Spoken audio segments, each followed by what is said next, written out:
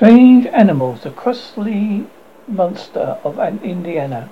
Yet, those reports date all the way back to July 2006 when four boys camping in the woods came across something they were not expecting. They set their camp near a fishing pond in Crosley. They continued to fish well into the evening. They heard the sound of something moving in the wood behind them.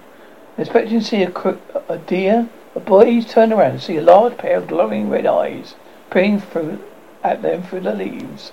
The eyes were like saucers floating 8 feet off the ground. They hung there motionless.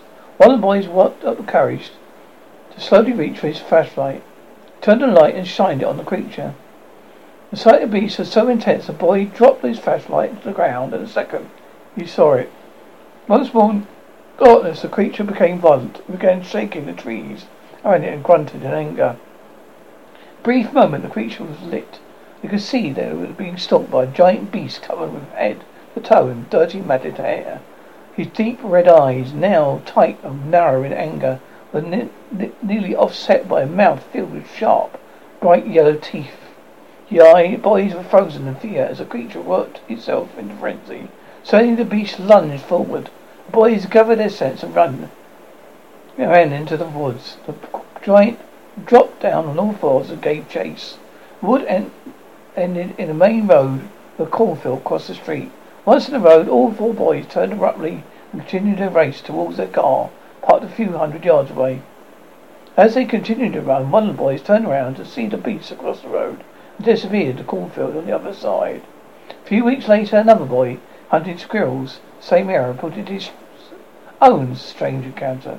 While in the deep of the woods, the boy had heard a rustling around the thick undergrowth.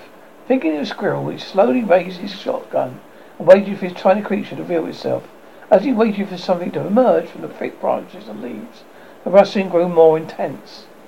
Suddenly it began to encircle the boy. Even though he couldn't see it, he could tell by the movements it was fast and big. Boy swung round with his shotgun still up on his shoulder, his hands shaking in fear. When the creature showed itself, it was that what he was become known as, a crusty monster. It stood upright as it emerged from the woods. It dropped down to all fours and began to encircle the boy once more. This time he could see the dry matted fur and covered the beast from head to toe. He could see its wrinkled Sumerian face and red eyes. However, the matter was playful. It threw leaves in the air as happily bounced about the woods. Unsure what the creature was planned for him, the boy ran into the woods.